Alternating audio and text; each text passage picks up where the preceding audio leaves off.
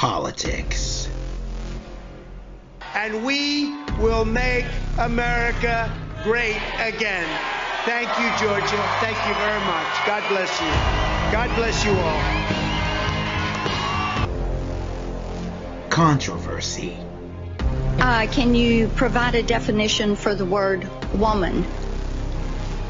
Can I provide a definition? No. Yeah. Wow. I can't. You can't? Not in this context. So I'm not a biologist. The meaning of the word woman is so unclear and controversial that you can't give me a definition?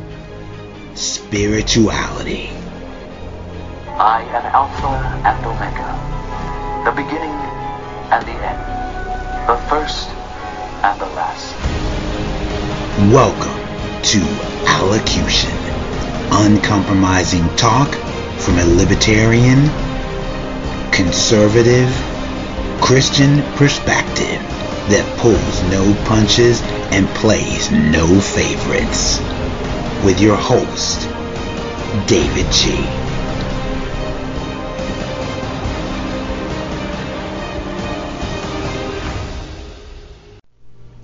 Hello, ladies and gentlemen out there. Welcome to this very first episode of my brand new podcast / talk show entitled Allocution.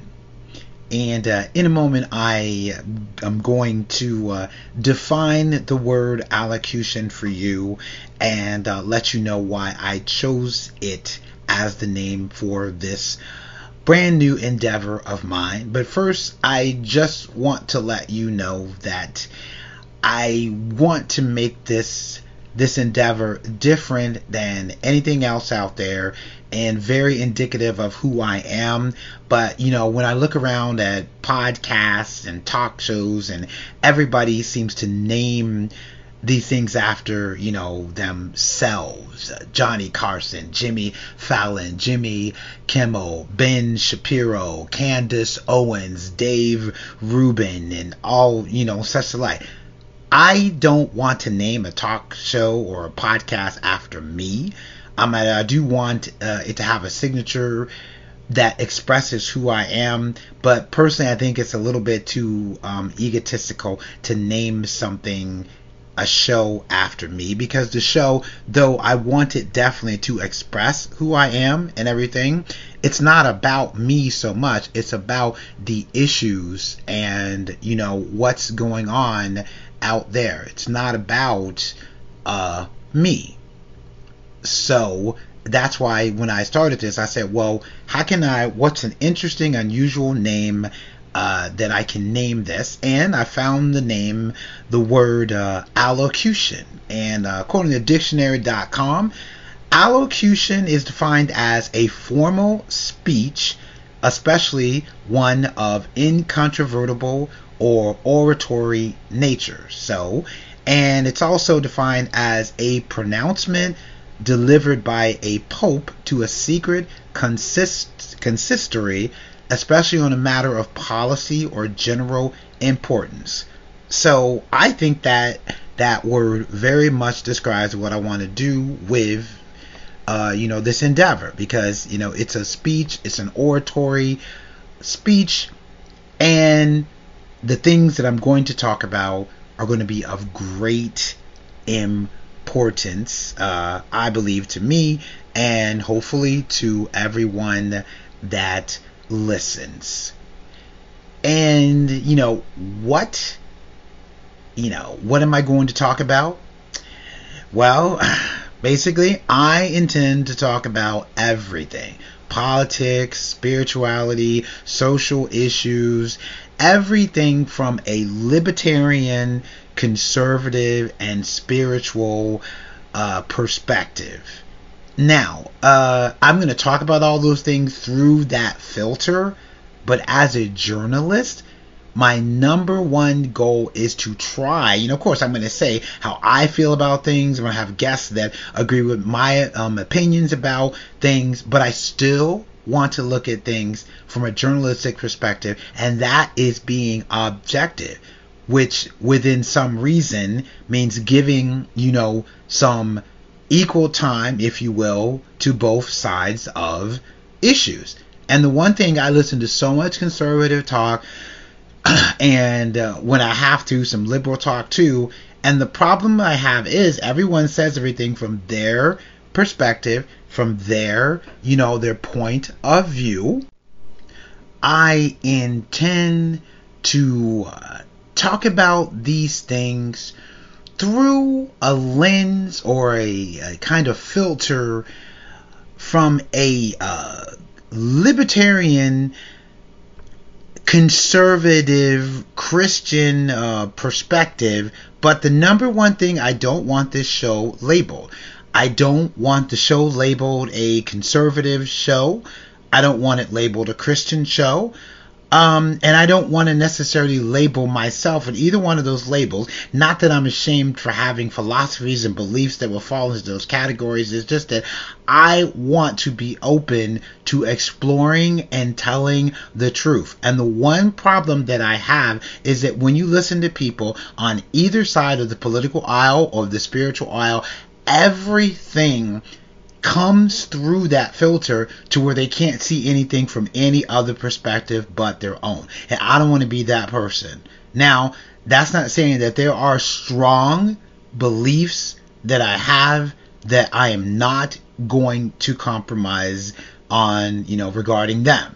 I do believe in Jesus Christ. I believe that Jesus Christ is God, the second person of the Trinity. He created all that there is, and that after your end of your mortal life, you will face Jesus Christ as your judge. And if you have not accepted his sacrifice for your sins and repented of your sins, then you will perish. You will unfortunately face judgment. You will perish, and you will spend eternity. And I love the way they say separated from God when they don't want to say hell. No, I say you go to hell. You go to hell, you burn forever, and yeah, that's separated from God without accepting Jesus Christ as your Savior, because all human beings are guilty of, original sin that must be forgiven, and the only forgiveness is through the sacrifice of Jesus Christ, the shed blood on the cross that he provided for all mankind. And if you don't accept that, then you're doomed. And I believe in a lot of conservative values. I am extremely pro-life. I believe life begins at conception, and that abortion is murder, and you do not have, it's not your choice to do that. You don't have any more choice to kill a child in your womb than I have a choice to go down the street and shoot my neighbor because they're keeping me up all night. Again, murder is murder. I believe in traditional sexual morals. Now, that marriage should be really naturally and spiritually between a man and a woman, and for life. All of those are values that I hold dear, and that I will not compromise on them. But as a libertarian, I still believe in freedom of choice for people within some kind of means. And that as a believer, I don't have the right to force you to live under Judeo-Christian values within some reason, and you can make your own choices. Just, if you are gay and you decide, hey, I'm gay and I'm proud to be gay and nothing wrong with being gay, I still to this day can't find a real good secular reason to say that no, that shouldn't be legal. And to me, that's fine as long as you don't try to force anybody else to go along with it. If I'm a pastor at a church and I say, no, we believe that God created marriage for a male and a female, and I say, no, I can't perform your wedding, I don't want you suing the church. Just like that. And as far as the whole procreation thing goes, if you could prove to me that life did not begin at conception, which you never will, then I'd say, well, yeah, you can do your abortion until that baby actually becomes a living soul. Then it's murder. But before then, it's no different than contraception. And what does contraception do? Contraception prevents a pregnancy. It prevents, an egg being fertilized and then a life coming from that. So that's between you and God. So, but once that being is a life, I don't care that it is inside of your body. It still has its own body, and you don't have the right to kill it. And there's no such thing as reproductive. And I believe strongly in, reproductive rights. I believe that you can, even though I believe that we shouldn't be sleeping with anybody outside of marriage, but in America, in a pluralistic country, you can sleep with whoever you want to. You can be the biggest slut known to man if you want to, but once a baby's in there, you don't have the right to kill it because you made a mistake. And unfortunately, even for rape too, the baby should not be penalized for how it got conceived. And that's all that's about. But those are other topics for other days. But again, as a libertarian, I want to see things from another point of view, and I don't necessarily, if possible, don't want to force my beliefs on you in America. And I can see something outside, my own paradigm and my own philosophy of life. So that's where I just don't want to be stuck into this mold where I can never see someone else's point of view. I don't want to do that at all, even though I have my point of view and I have, the way that I look at life, and by this time in my life, it's not going to change. But I still don't want to be this person. I just don't want to, when you put those labels on people, then there's like you can't see the other side. And as far as, who I am, you know what? I don't think I'm anybody. Well, I think I'm a pretty big deal, but in the grand scheme of things, I'm no one really that, important. I mean, I think I'm an intelligent person. I have a decent amount of life experience. I've gained a lot of wisdom over the years, and sometimes if people would listen to me, they'd be better off. I'm college educated, and I have a lot of life experience, and I've experienced so many things that I can see things from the inside out like a lot of people can't see. Let's take the gay issue for one thing. This is something that people just can't see, primarily, first of all, because sexuality is just like food. You can't see food through somebody else's and experience that through somebody else's taste buds. So when I sit somebody there and look at people eat macaroni and cheese, or watch them eat, spicy chili and tacos and all that, I want to run to the nearest bathroom and yak for the next 20 minutes because I don't like any of that food. It does nothing for me. I don't like Reese's cups. I don't like macaroni and cheese. And I'm a black person too. Imagine that. I don't like, soul food, collard greens and cornbread, and sweet cornbread maybe, but collard greens and all that kind of thing. I did like fried chicken as a kid, but now I live a healthy life. I wouldn't touch this stuff to save my life. But I'm just like saying, I can't see that. Everybody say, oh, this is delicious. How can you not like that? Because my taste buds don't like it, and I just can't see it, and let's take the gay issue. Everyone looked at the gay issue. If you don't, especially if you're conservative, you're growing up not knowing that there's gay people all around you, which there are, you look at this thing as some horrible, ugly thing. You can't really, understand why someone would be attracted to someone of their own gender. You're like, just like, what's his name in that family, that really rustic family that had, the reality shows. I forget their names, but yeah, Phil Robertson and his whole family, the Duck Dynasty family, and the older guy, that conservatives really grabbed at. And he said, well, how could you look at, a vagina and then a guy's butt as a guy and then pick that?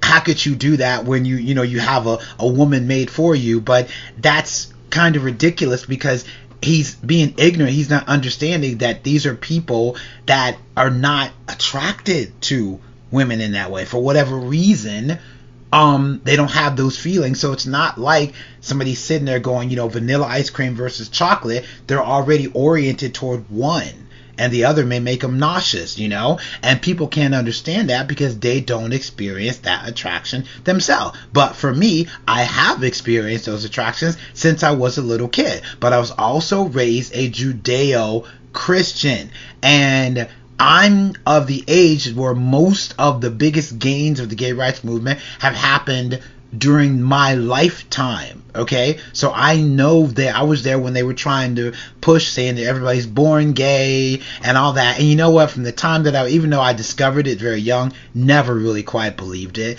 And when I look around at my life, at my own personal family relationships and all that, still don't believe it. I believe it's emotional, and it comes from deficits in your upbringing. It comes from psychological comorbidities that happen when you have regarding your relationships to your parent of the same sex and your place in the family. Because in my life, I look just like my father, somewhat like my mother too, but I have my father's birthmark and all of that. And you know what? We should have been the most closest people in the world, but never were close. Very dysfunctional family. Both my parents are passed now, but I don't even think about seeing my father in the next life, but I think about seeing my mom all the time. And you know what? And if my mom were to be able to come back here as a ghost or whatever, we and her, we'd have many things to talk about. My father, I'd be like, well, I'm glad you made it into heaven. See you later. You know, we don't have much to talk about. So you're not going to tell me that, you know, that has nothing to do with the fact that I experienced for most of my life and still do, you know, temptations toward people of the same gender. You're not going to tell me that that's just, no, the thought that this is all genetic and inborn, that's more politics than science. Because today, the gay lobby has brainwashed practically everyone into believe that you're born gay, and to this very day, there is still no settled science to back that up. Not a single bit.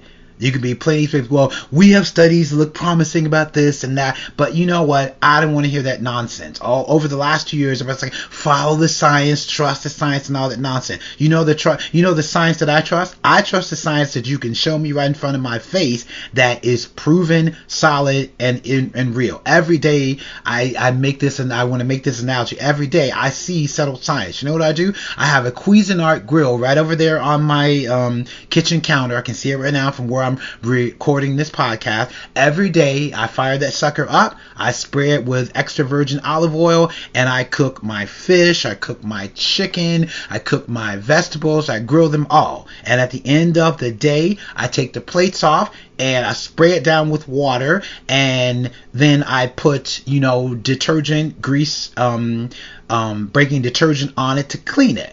Now, if I don't put that detergent on those plates, you know, and I spray that thing down with water, you know what happens? The water beads up because the water and the oil do not mix. That is settled science. That is chemistry. You can show me right in front of my face.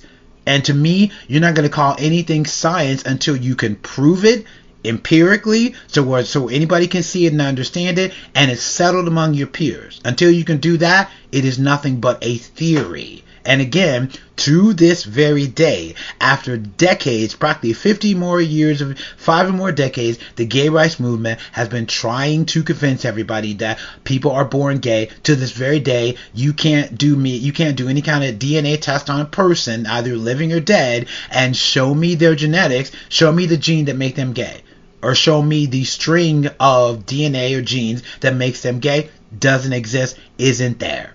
And again, you can say that, you can sing Born This Way until, you know, Lady Gaga gives up the ghost. That's still propaganda. That's still social engineering. That's still a political move from the gay political lobby, but it is not science. And for me, like I said, that gives me a different perspective, because again, I was raised an evangelical, you know, holy roller Pentecostal Christian, you know, and I've seen Jesus Christ do miracles, so I know for a fact that he exists. The Bible is not a myth. Jesus is not a myth. I've seen him raise my mom up practically from a deathbed, raise her up when I was about 6 years old, and she lived from 1970 to 2015. She lived about 40 more years, when every neurosurgeon specialist said to know her organs are shutting down, too much damage, she's done. But Jesus had another thing to say. So I've seen miracles from that.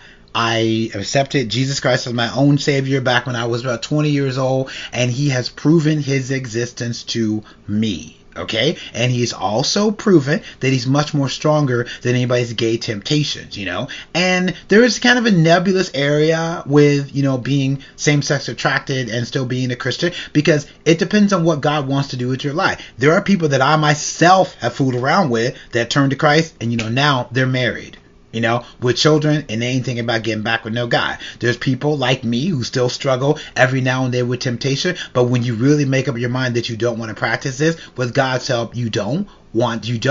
And it's what God has in store for you and what you allow God to do in your life, or this is dealt with. But like I was saying, the perspective that I have is different. Is that, yeah, I promote conservative values and all that, but I understand what it's like to be same-sex attracted. And see, most conservatives, when they look at homosexuality, they look at it as an issue. They don't look at the people who are still living the issue. So sometimes they shoot off their mouths, they say hurtful things, they say ignorant things because they don't understand what this is like. I'm someone who understands what it's like, so I have the perspective of being behind enemy lines, so to speak, and the perspective of being on the other side too. So I want to bring that fresh perspective to this issue, and I want conservatives to stop thinking about this as an issue, but think about the people who struggle with the issue, and mind sometimes the things you say that are cold-blooded and too nasty and whatever. Now, I still want you to say the truth. Still to say the truth that homosexuality is not natural. Just because it occurs in nature with certain animals and whatever, it was not intended by nature. Our bodies are of heterosexual design. Don't ever be, afraid to say that. I don't care if you get kicked off the radio station, if you lose your job or whatever. But at the same time, that's a lot different than calling somebody a fag or a degenerate or being really pejorative and insulting to them with ad hominem attacks, which is what some Christians and some conservatives can have, the tendency to do. And I don't support that type of behavior, but I do support telling a firm, solid, foundational truth, no matter who that offends, and just because the gay lobby doesn't want you to talk like that. So that's another, perspective that's going to come from this show.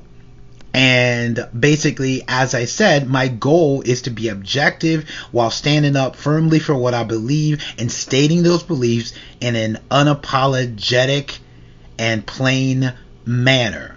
And just to put it bluntly, with this podcast, I intend to play no favorites and pull no punches. Nothing is sacred here, and no one accepts judgment. And just because, again, I'm a Christian, there's plenty of criticism that I have for the church and for the organized religious system.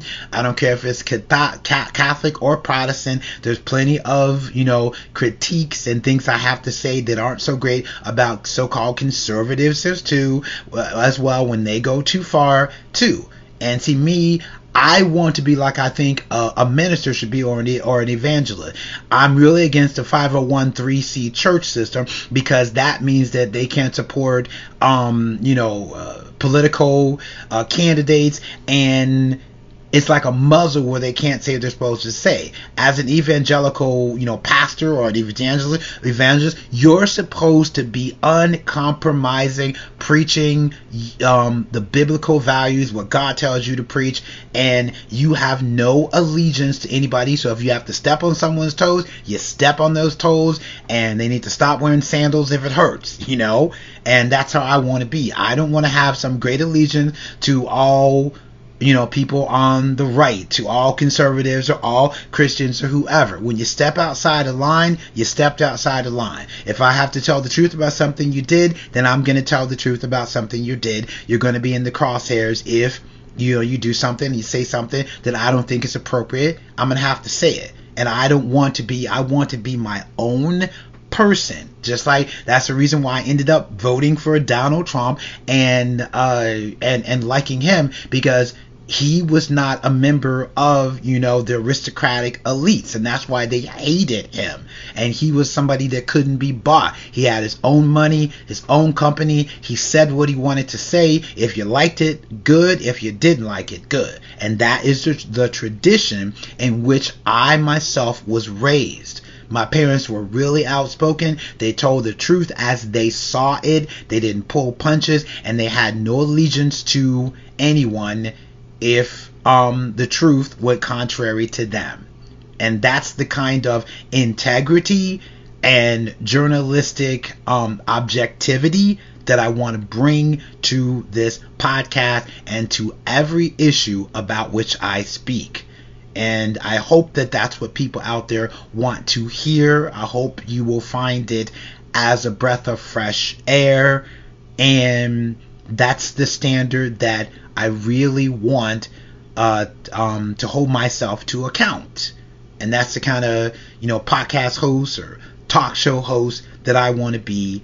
And that's the filter of how I want to do, this show. So that is who I am. This is a brief introduction to Allocution, and get ready. As Betty Davis said in that classic movie from the 1940s, it's gonna be a bumpy ride. Thank you for listening.